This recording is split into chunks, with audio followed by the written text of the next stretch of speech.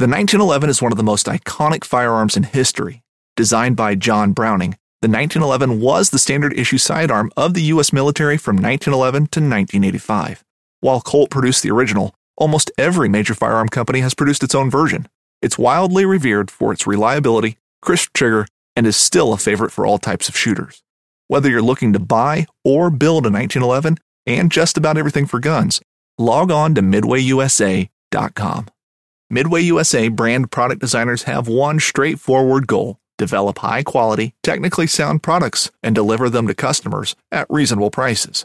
If you are immersed in the shooting sports industry and pay close attention to every single detail, you know our products are built right and stand up to everyday use. Who has shooting mats and range bag systems to hunting clothing and just about everything for the outdoors? Log on and shop 24/7 with super fast shipping. MidwayUSA.com. Hello, everyone. Ron Spomer with Ron Spomer Outdoors Podcast. And again, I'm here to answer questions and hope I get them right.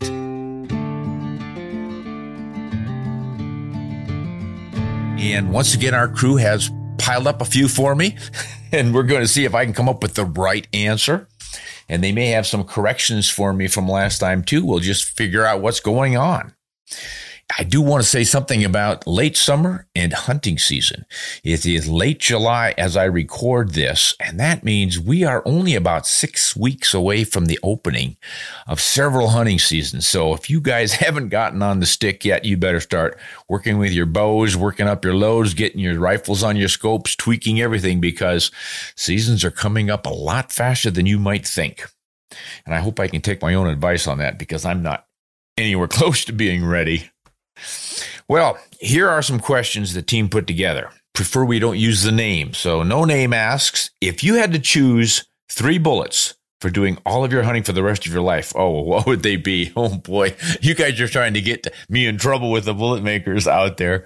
I try to give everyone equal time and be fair. And I know this, guys, every bullet works for something. There's no perfect bullet out there. There are a lot of great ones, but here in the later years of my hunting experiences, and we're talking, I've got 50 years of hunting under my belt, so I've tried a lot of cartridges and bullets over the years, but I'm really liking the copper bullets. I don't get fragments of lead in my meat. I don't have to worry about my bullets breaking up and failing to penetrate. And I've just had such incredibly good, consistent performance from copper bullets that I'm going to have to go with a lot of those. And I haven't used all of them, so I don't want to give short shrift to brands that I haven't used yet. But I've most of my experiences with Barnes bullets. I started off with the Barnes X way back in the early 90s and have had excellent results with those.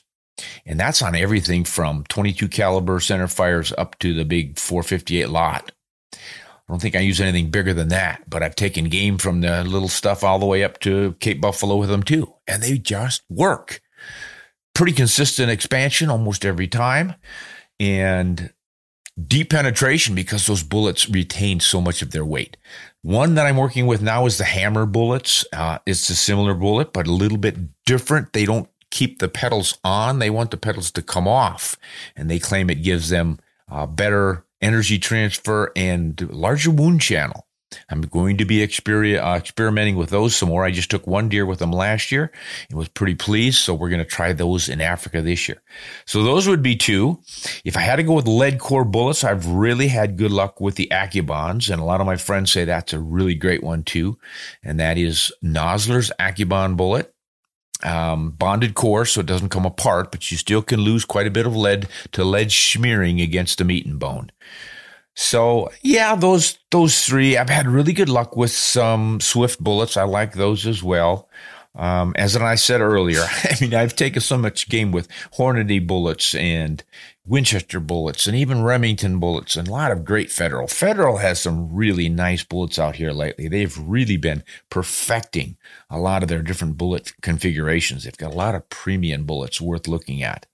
But, yeah, I'm going to have to go with the Barnes tipped triple shock, the Hunter Hammer, and then probably the Accubon Nosler for my top 3. But, I could change my mind tomorrow, guys. I always want to keep an open mind and keep experimenting. I don't like to get locked into one thing. All right. Question from Killer DC Rambo. He asks, 6.5 Creedmoor or 308 for hunting whitetail deer? Good one. Good one, because a lot of folks know that I am not a big fan of the 308 Winchester. But it's not because I don't think it can do the job. Great cartridge. It's just never bowled me over for having any pizzazz. It doesn't do anything super well. But boy, it's sure adequate. You've got a good heavy bullet. With a 308, you can go up to 180, even a 200 grain bullet if you really wanted to, but you certainly don't need it for whitetail deer. The 6.5 Creedmoor has never been one of my favorites either, but it's a little lighter recoiling. I think it makes a pretty effective little whitetail rifle. Gosh, I don't know, guys. I just might have to shock everybody and go with the 308 Winchester on this one. I really can't fault either one of them as a deer cartridge. They're both more than flat enough shooting for whitetail deer hunting out to reasonable ranges, and I consider that 400 yards, 500 on the extreme if you really know your stuff and you're really good. But you're going to have maybe a little better chance if things go a little bit sideways on you. You've got a little bit more challenging setup. I think that extra heavy 308 bullet might do you a little bit of good. But if you're parking your bullets in the right place, really, it's not going to make a difference. And if I don't have to pick either one of those, I'm going with the 708 Remington. That's kind of my favorite out of that bunch. All right, Steve asks us how did the 30-06 become what it is today? Boy, it pretty much became what it is today right off the blocks in 1906. You know, there's your cartridge. It's just a matter of changing your bullets up. And they did that fairly early on. You know, the 30-06 was originally called the 30-03 or the 30-03 or 03, however you want to pronounce it. That was a new military cartridge in 1903 with a 220 grain round-nosed bullet, which wasn't very efficient. At that time, they were just starting to discover the efficiency of a spider point bullet and a little bit lighter weight bullet. And they figured out, we don't have to have a 220 grain bullet for the military uses, and we can get a lot flatter trajectory with less recoil. It's easier on our shooters. Let's go to 150 grain. And that was pretty much it for the sportsmen. Started using it with 150 grain bullets. And then, of course, they played around and you get better and better bullets. Now, how do you get a better bullet? Two ways. You make it better with terminal performance. That's controlled expansion. Or you make it better form. Boat tail, long ogive on the nose, higher ballistics coefficient. It just means the bullet is more efficient. So it retains more energy, does not blow as much in the wind or deflect as much in the wind, and doesn't drop as much. It's just more efficient. And that's what makes the 30-06 what it is today. Now, you've got some new powders, but too many guys make too much about, the new powders really make the difference.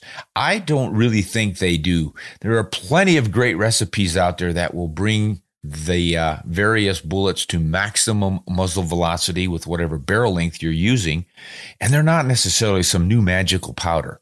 You just have to balance the burning rate of your powders to the weight of your bullet and the length of your barrel. Balance all that out, and you get just grand performance.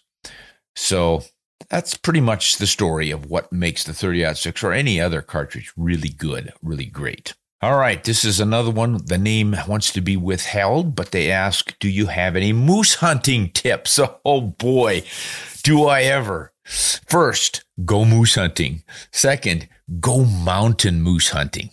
I have had more luck in the mountains than in the swamps. There's this classic moose hunting out of a canoe and calling with the birch bark moose call and all this fun stuff.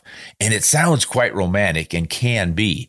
But generally on those hunts with flat ground and a lot of water, you don't see as many moose. You just can't get a long look. You could have a moose out there at close range grunting back at you and never glimpse him because of the willows and the cattails and all the cover. Whereas in the mountains, you can get above him. And I have had great luck in British Columbia and Alaska being up in the mountains, get above tree line and glass down. And then you see them in the little open meadows. You see them in the willows. You get a fix on where they are. So early season, they'll even be above the tree line up in the tundra, and that's really easy. So that's my number one tip, is just to hunt in the mountains if you can. And then my next tip would be to try to go during the rut if the season's open and you can, because the bulls are obviously more active. They're moving, looking for cows, and or the cows are looking for the bulls. And they've got their rut pits where they paw out the ground and they urinate in it and roll in it and all that fun stuff. So you can find those and gives you a clue on what's going on. There's a chance that it's going to snow, and you've got some tracking snow. I've had success with that. So the rut is generally the late September, first week in October, if I remember right. So that would be a good time to go. And then another great tip, try to hunt in a really remote wilderness area where there's not much hunting pressure. You're likely to have more animals there, and you're likely to have animals that are not that wary or spooky because they haven't been pressured. And that pretty much applies to all wildlife. But, then I better throw another good tip in there. Be ready to handle the meat. There's a lot of it. Oh, man. I mean, even the smallest subspecies of moose, the Shiras moose down in the Rocky Mountains, you're going to have an 800-pound animal on your hands. Or on the ground, then it's going to get into your hands. So make sure you've got good knives, some pretty long knives. I like a big fillet knife for peeling that meat off the bone, because you're not going to want to haul those bones out if you're packing it. You got to carry that stuff. So be ready to bone that guy out. So have your bags so you keep the flies off of them and the dirt off of on that meat, and hang it in the trees and to get it cool and all that good stuff. Think ahead. And if you're driving to your hunt, have enough coolers that you can pack that meat in there and put some ice on it and get it home in great shape, because it's pretty hard to beat moose meat. We absolutely love it here. Hey, and for something else on moose, you might want to watch for my regular Ron Spomer Outdoors YouTube channel, moose cartridges. I just did one. I'm not sure when it's going to come out, but watch for it.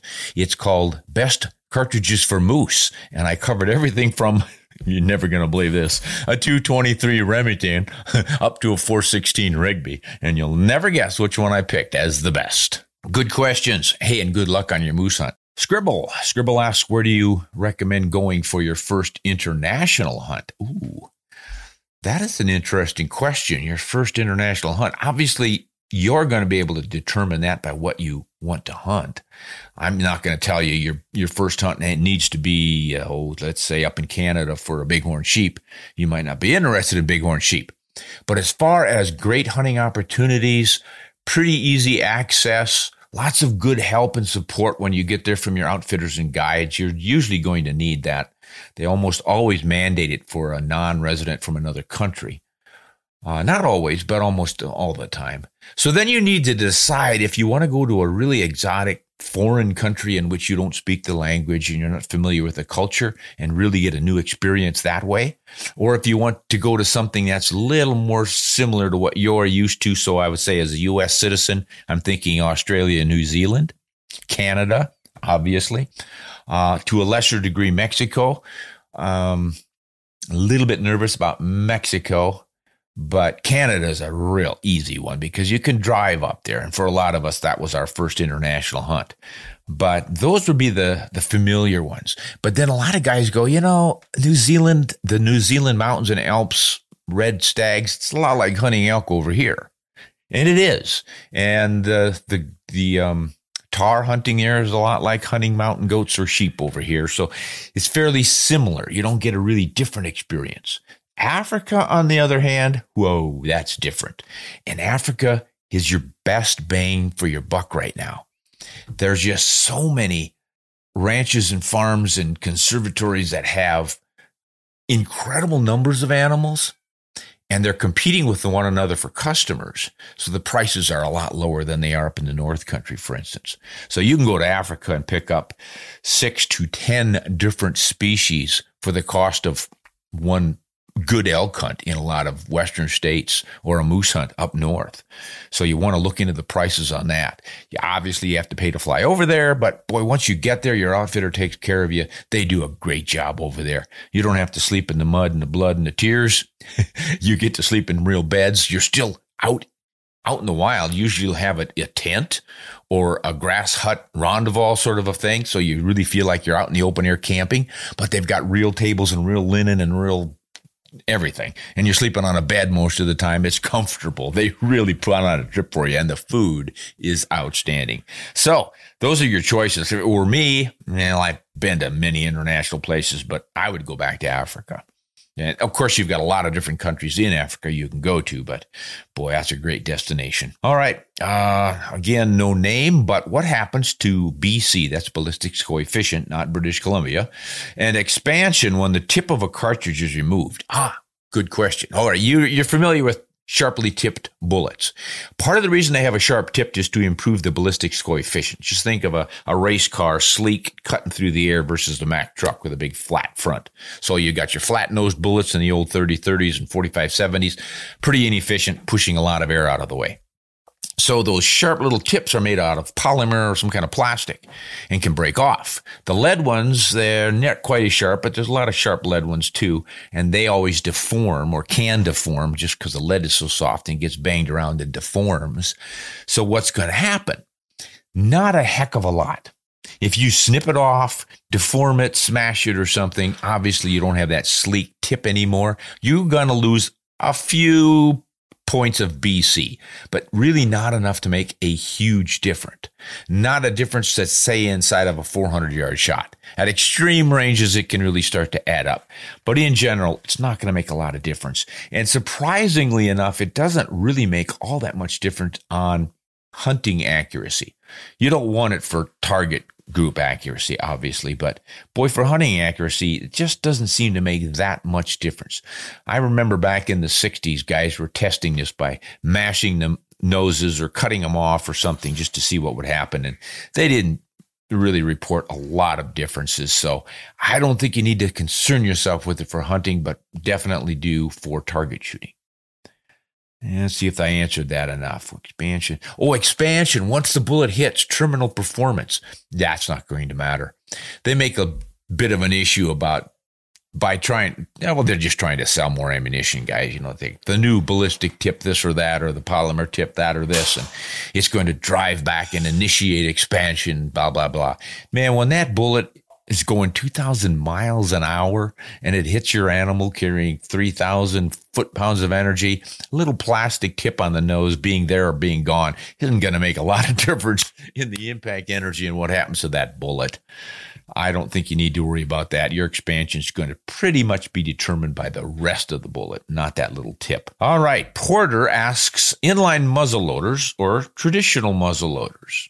Which do you prefer and why? Aha. Well, obviously, inline muzzle loaders allow you to reach out farther, extends your range. I mean, the whole idea initially with those when they came out was to attract a traditional 30-06 270 rifle, centerfire rifle hunter over to the muzzleloader side because you could get similar reach. So they used Sabo bullets. They shot a lot faster than the big full patch bullets. And then they came up with some new ways to use shotgun primers and different things to set them off. And it just simplified the whole process. They have developed the inlines to such a degree that they're practically like using a center fire. You just don't have a brass case anymore. Maybe you've got pellets instead of flakes for your powder to put in, and Sabo bullets that are getting pretty sleek and narrow. Even though you've got a 50 caliber, you're probably shooting a 45 caliber or even a 40 caliber bullet. So quite a bit different. Now, the traditional muzzle loaders, you're really going back to nostalgia on that and the challenge of trying to pull off what the Mountain Men did, or Lewis and Clark, or even Daniel Boone with a flintlock. You could go with a conical bullet. You can go with a round ball bullet. You just want, it's kind of like being a bow hunter. You want to go back in time and try to hunt that way and really get the full satisfaction of understanding the whole process, loading your own ammunition, which would be ramming it down the barrel, of course. But that's got a certain appeal to it. So I like them both. But I'm at that stage in life when I really start to appreciate all the little nuances of the hunt. Much as I love efficiency and modern bullets and cartridges and rifles, there's a certain romantic allure to the traditional muzzleloader, the old 50 caliber Hawken rifle. It makes you hunt harder and closer and stalk and really get in tight with your game, a lot like bow hunting. I'm going to go with traditional at this stage.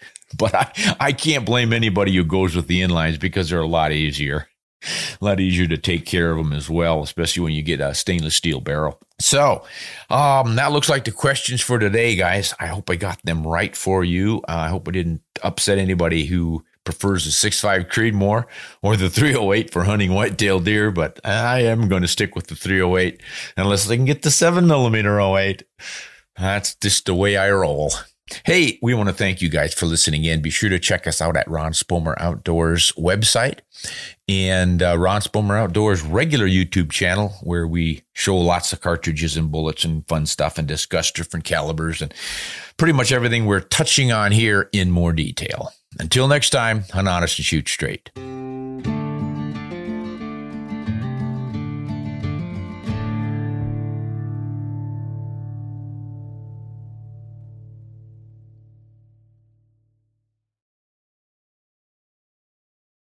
In Wild Country, rules were not created by man. Don't miss Wild Country, Wednesdays from 7 to 11 p.m. Eastern. Presented by Primos. Speak the language. Waypoint TV, the destination for outdoor entertainment. Oh, that's awesome. Don't miss Thursdays with Saltwater Experience. Brought to you by Golden Boat Lifts. Every Thursday night from 7 to 10 p.m. Eastern on Waypoint TV, the destination for outdoor entertainment.